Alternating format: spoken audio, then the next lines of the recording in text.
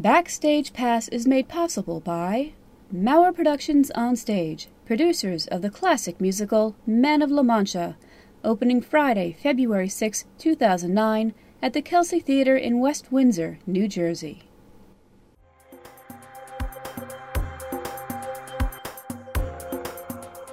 Hello and welcome to Backstage Pass, Central New Jersey's community theater podcast. I'm John Mauer and I'll be moderating this session where we'll be discussing a true classic, Romeo and Juliet, being produced by Arts YOUniversity in Hamilton, New Jersey. Romeo and Juliet is a tale of timeless love and tragedy written early in the career of William Shakespeare. It centers around two teenage star-crossed lovers whose untimely deaths ultimately unite their feuding families. It was one of Shakespeare's most popular plays during his lifetime, and along with Hamlet, is one of the most frequently performed. It has had everything done to it that could be done to a story. It has been adapted, re-envisioned, updated, reworked, and retold countless times. It has been a stage musical, it's been turned into a dozen different movies, and has been used as a storyline in situation comedies since the genre was invented. With me here to talk about its present incarnation is Michael McClure, Artistic Director of Arts YOUniversity, Tom Buckley, Musical Director, and actors Alana Jaskir, Rachel Rocco, and Kimberly Teller. Hello, thanks for joining us. Thank you. Thank you.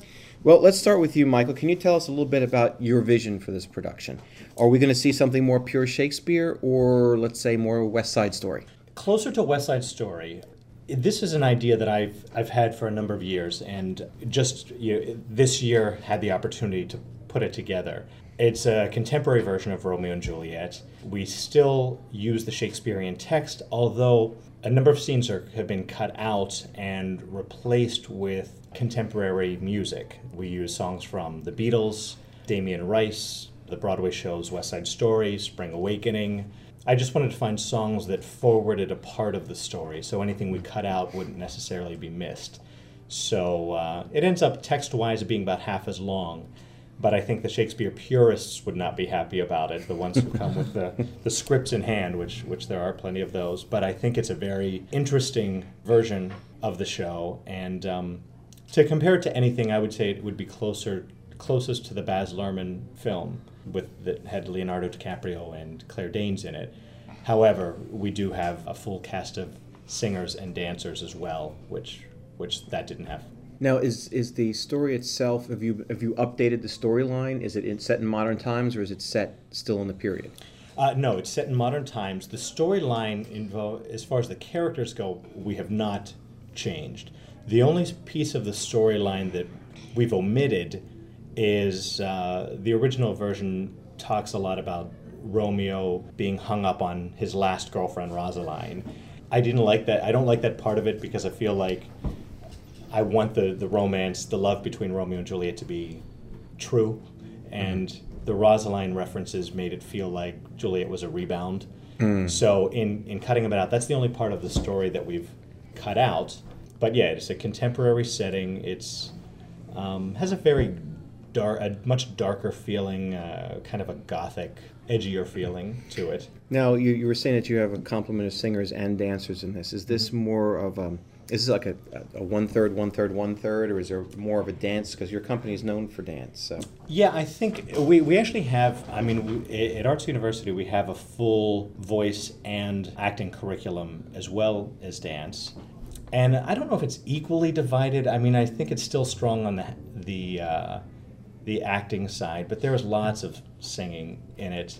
And lots of dance. And again, just the way we use the songs, we're trying to use them to forward the story. Keeping the period in mind, the Old English is used to, that's what they say to their parents and to each other. The singers kind of represent more like their thoughts, what they think to themselves, and the dancers represent what they feel, which they might not say to their family or their friends. It's kind of their own little feeling. Now, is this sort of a mix? You've got dialogue, dance, and singing happening at the same time, or do they sort of split up in here? I guess there's also something I guess we could bring to the musical director, Tom. I think it's a good variety of everything. With the singers and the music, we do have dancing going on through the actual. So while the music is playing, while we have singers singing, we have dance. So we try to incorporate everything. at once. And even as, the actors aren't saying anything, they're acting on stage as well. So it's basically a constant circle of someone's always acting, always dancing, always music. So it's a great balance of everything, combining everything. And like Michael said, Arts University, we have the voice faculty, we have a great voice faculty, acting faculty, and dance faculty here. So we incorporate everything into the show to one. Now, what about the musicians for this? Musicians are teenagers from Princeton School of Rock. The onstage band will consist of a main keyboardist, drum, bass guitar, and guitar. And at intermission, the students of School of Rock will perform 2 original songs that they do in their curriculum as well. So it's more of, like Michael said, a very rocky, edgier deal with the music-wise with this show. It's a real interesting combination of disciplines because it's even, dancers work differently than actors do, differently than singers, and way different than rockers. And they're really wonderful. It's just, we're learning a lot about other disciplines that we're not as familiar with. Now, how did the School of Rock get involved in this? Again, I had the idea that I wanted to not only use them to provide the music, not School of Rock specifically. I wanted rock music. In my vision, I had two rock bands on stage. One called the Capulets and one called Montague. That was my original idea. And not being a musician myself, I didn't realize how important it was that musicians see each other when they play. And I'm just thinking, okay, well, here's the sheet music, and everybody goes off of that. But they work very differently, so it was important they see each other. So we have condensed it to one rock band on stage. And we have some of the students from School of Rock who also go here. So I was talking to some of their parents who put us in contact with the director at School of Rock, and they were interested. And I went to see a concert that they did, which I thought was just terrific. And they really had a nice, not only sound, but just like a nice energy to the show. They underscore a lot of the dialogue and the scenes as well. When tension is building with Cusio and Tybalt, they're underscoring they kind of build that emotion musically. All of our, being a contemporary version, our swords, our guns, we figured they were made by the manufacturer called Sword. So we haven't changed the dialogue, still draw your sword. But the gunshots are actually drum riffs. And from scene to scene, the transition takes place with kind of like a Jimi Hendrix kind of riff in between, which I think is exciting. I mean, it helps a lot. Like, I'm Mercutio, and the music in general, it really gets you into that feel, like something bad's gonna happen, and it just gets your energy going. It helps a lot. I think it helps you as an actor too. I mean, watching you do your death scene with the musicians underscoring you made a big difference. Yeah, it definitely helps. I mean, you get this vibe like, all right, you have to be in that mood, like, and when I get shot, it's the reality. I feel like I'm in that moment, and it just takes you there. Now, how many people are actually in the show itself? It's about a cast of 50.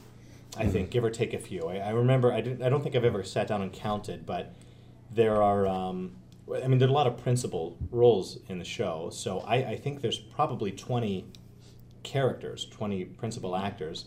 We have 14 dancers, probably 10 singers. About 10 to 12 singers. Anyone counting that up? No. Roughly 50, I would say. Well, I said the last show when we did our holiday show, All Good Gifts, someone asked me how many people were in the cast, and I said, I think 70. And Suzanne, my wife, who's also the other artistic director here, came to me after doing the program and said, you have 110 people in the cast. So anyone else know? I'm not a good person to ask. The cast itself, how did you get them for the show? Was it an audition process? We did. We actually had open auditions, and what we do when we have our shows here is we open up auditions to the community with the idea that we'll consider our students first. However, we want to open it up and bring other people in as well. So that's what we did. We had a regular audition, and I have to tell Alana's audition story. Alana's our Juliet, and we had, so everyone auditions for Juliet. Mostly girls who audition. They all audition for Juliet. And I've known Alana since she was, when did you start taking dance here? Like 4 years ago. Yeah, so I've known her for a while, and only as a dancer. She's never taken an acting class, at least not here. And she was just always this kind of quirky, quiet dancer. And I saw her at the audition and was even surprised that she came to the audition. And then I just thought, oh, that's cute. She's going to audition, good for her. And she was just blew me away, and it was really, and she's perfect for the role. So it was a very simple choice, and she's doing a wonderful job. So Alana, how are you approaching the role of Juliet? Well, it really helps to put into perspective how the character is actually my age. She's actually younger than me, so it actually, to see what she goes through, and to really just put myself into that role and to see, like, actually live it out, and, well, not live it out, to try to put myself in that position. So you can understand it. Yeah, I can definitely understand it and relate to it. So. Now, I'm reading through some of the material, and you have Juliet, the actor. Is there Juliet, the dancer, or in this case, it's the same person? No, it's not. We actually separate it. We do have a dream Juliet, and then we have our singers. We call them his mind and her mind. The dancers we call his spirit and her spirit. So there is one dream Juliet who dances her feelings, if that makes sense. We do have a few girls who sort of act as the singers and who represent her thoughts. But I think one of the things that when the show is done, or people forget when they think of Romeo and Juliet, that Juliet is only 13 years old. When in putting that in a contemporary setting, well, it was a different time then, and yes, they were married by 13 and often had kids by 13. In fact, the Lady Capulet, who Juliet's mother, has a line where she's basically on her case about not being married and not being a mother yet, and her line is, I was already a mother well before I was your age, and you forget, how young they were, and you think you take a 13-year-old now in that situation. I mean, she's young, so I think Alana's done a great job at sort of just understanding what it would be like to go through some of this stuff. Now let's move on to Rachel. You play the nurse in the show. And Do. tell us something about your presentation for the nurse. Well, for the nurse, when I approached the character, I definitely saw her as, she's nuts. Like, she's crazy. I mean, she basically, she has these ridiculous clothes, and, like, my hair's teased out, and I actually have my teeth blackened out because I'm supposed to be a little bit older. It's very Madame Thénardier. Yeah, I feel like an Italian grandmother. Like, it's great. So, but I mean, just the character in general, I mean, she is the comic relief of the show, I feel, but she also has, a sincere side to Juliet, and she works for Lady Capulet and Capulet, and I mean, just the way she comes off, I mean, yes, she's this, crazy nurse, but at the same time, I think she's, a character that you can really, like, learn to love or like. Now, is comic relief what you were going for? Yes. So you consider yourself yes. a comic as an actress? Yeah, I can consider myself a comic. When Rachel and I were talking about doing this, and so I said, well, how can we make her seem older, and how can we make this work? And she was playing with some different things, and it was working, and then I had this idea one day. I said, she's like Edith Bunker from All in the Family. Went in and started watching, like, Edith Bunker on YouTube. Mm-hmm. And she doesn't do it like Edith Bunker. She's just kind of added her own flavor to it. But in even being funny and being the comic relief, I think what Rachel, I told her last night, she absolutely blew me away at last night's rehearsal, because being a character so broad and crazy, it's harder to play the drama. Because as wacky as she is, she's still devastated at the end, and so she has all these dramatic moments and scenes, but she's still this, whacked out, larger than life character, and she's just doing a terrific job at playing that. Now, talking about drama, Kimberly, you're Mercutio. Yes, I am. Simply stated, I'm fabulous. I mean, that is my whole mindset. At first, I was having a little trouble grasping the whole idea of it, because originally Mercutio is a guy. He's Romeo's best friend. But through talking to Michael, we kind of got this direction of, well, why don't we play it as a girl? And maybe the idea that maybe I have a thing for Romeo and he just doesn't catch on. So I kind of use that as my initiative to just every time make that line a little more, what do you know about this? And I'm just fabulous, and that's just my whole thing. She's like, tell them about the fabulous. She's like she's like a cross between a drag queen and a raver or something. I mean, my life is a party. All I ever want to do is party. I walk onto stage with a bright pink tutu on, and my hair is so far out, I don't see how people see over me, to be quite honest. And when I'm on stage, I want all eyes on me. I dance everything I do. I just have to be a center of attention. Her face is bedazzled. Oh, I have rhinestones on my face. I will proudly state that. Well, Kimberly, I think sooner or later you will come out of your shell.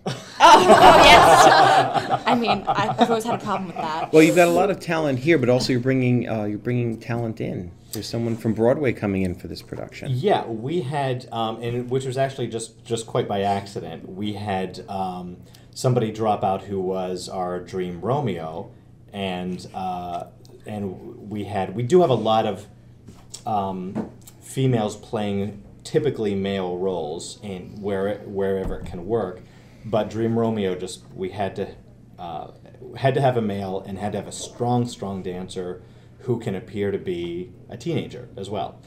So it was difficult finding that, and the girl playing Dream Juliet, she said, "Oh, my good friend is doing Hairspray in the city. It's too bad that he's doing that because I bet he would do it." And I'm like, "It just closed. Hairspray closed, I think, on January 4th." And she's like, "Really?" And so she called him up and asked him, and he agreed to do it. So yeah, she was coming down to do our Dream Romeo. Now you're doing this show about the ultimate lovers on Valentine's Day weekend. I don't think that was an accident, was it? No. I just thought when I wanted to do the show, and I thought this would be a good year to do it, and I knew I had the talent and more so even the space. Now that we have our new theater here, I just thought, I thought Valentine's Day. Oh, you know what? I'll tell you why.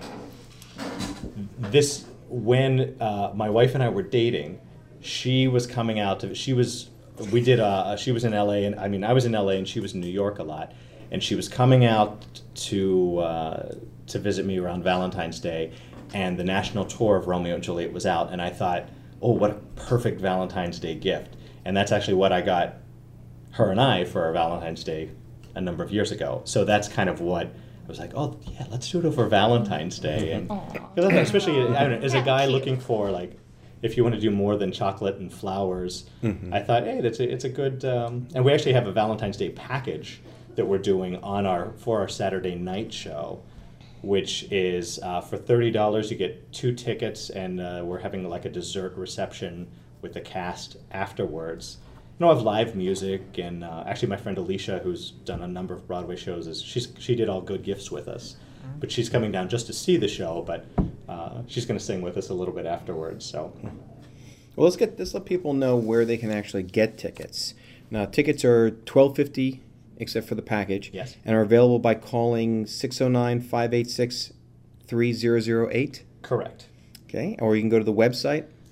You could email, except they can't buy tickets online. Emailing Arts YOUniversity at AOL.com is a good way to connect with us. However, it's not like Ticketmaster where you can't buy tickets online. Stopping by the studio or calling is the best way to get them. Okay, and shows are Friday, February 13th at 8 p.m., Saturday, February 14th at 3 and 8 p.m., and Sunday, February 15th at 3 p.m. So I want to thank my guests, Michael McClure, Tom Buckley, Alana Jaskir, Kimberly Teller, and Rachel Rocco for joining us here today. Thank you. Thank you. For Backstage Pass, I'm John Maurer. Thanks for listening.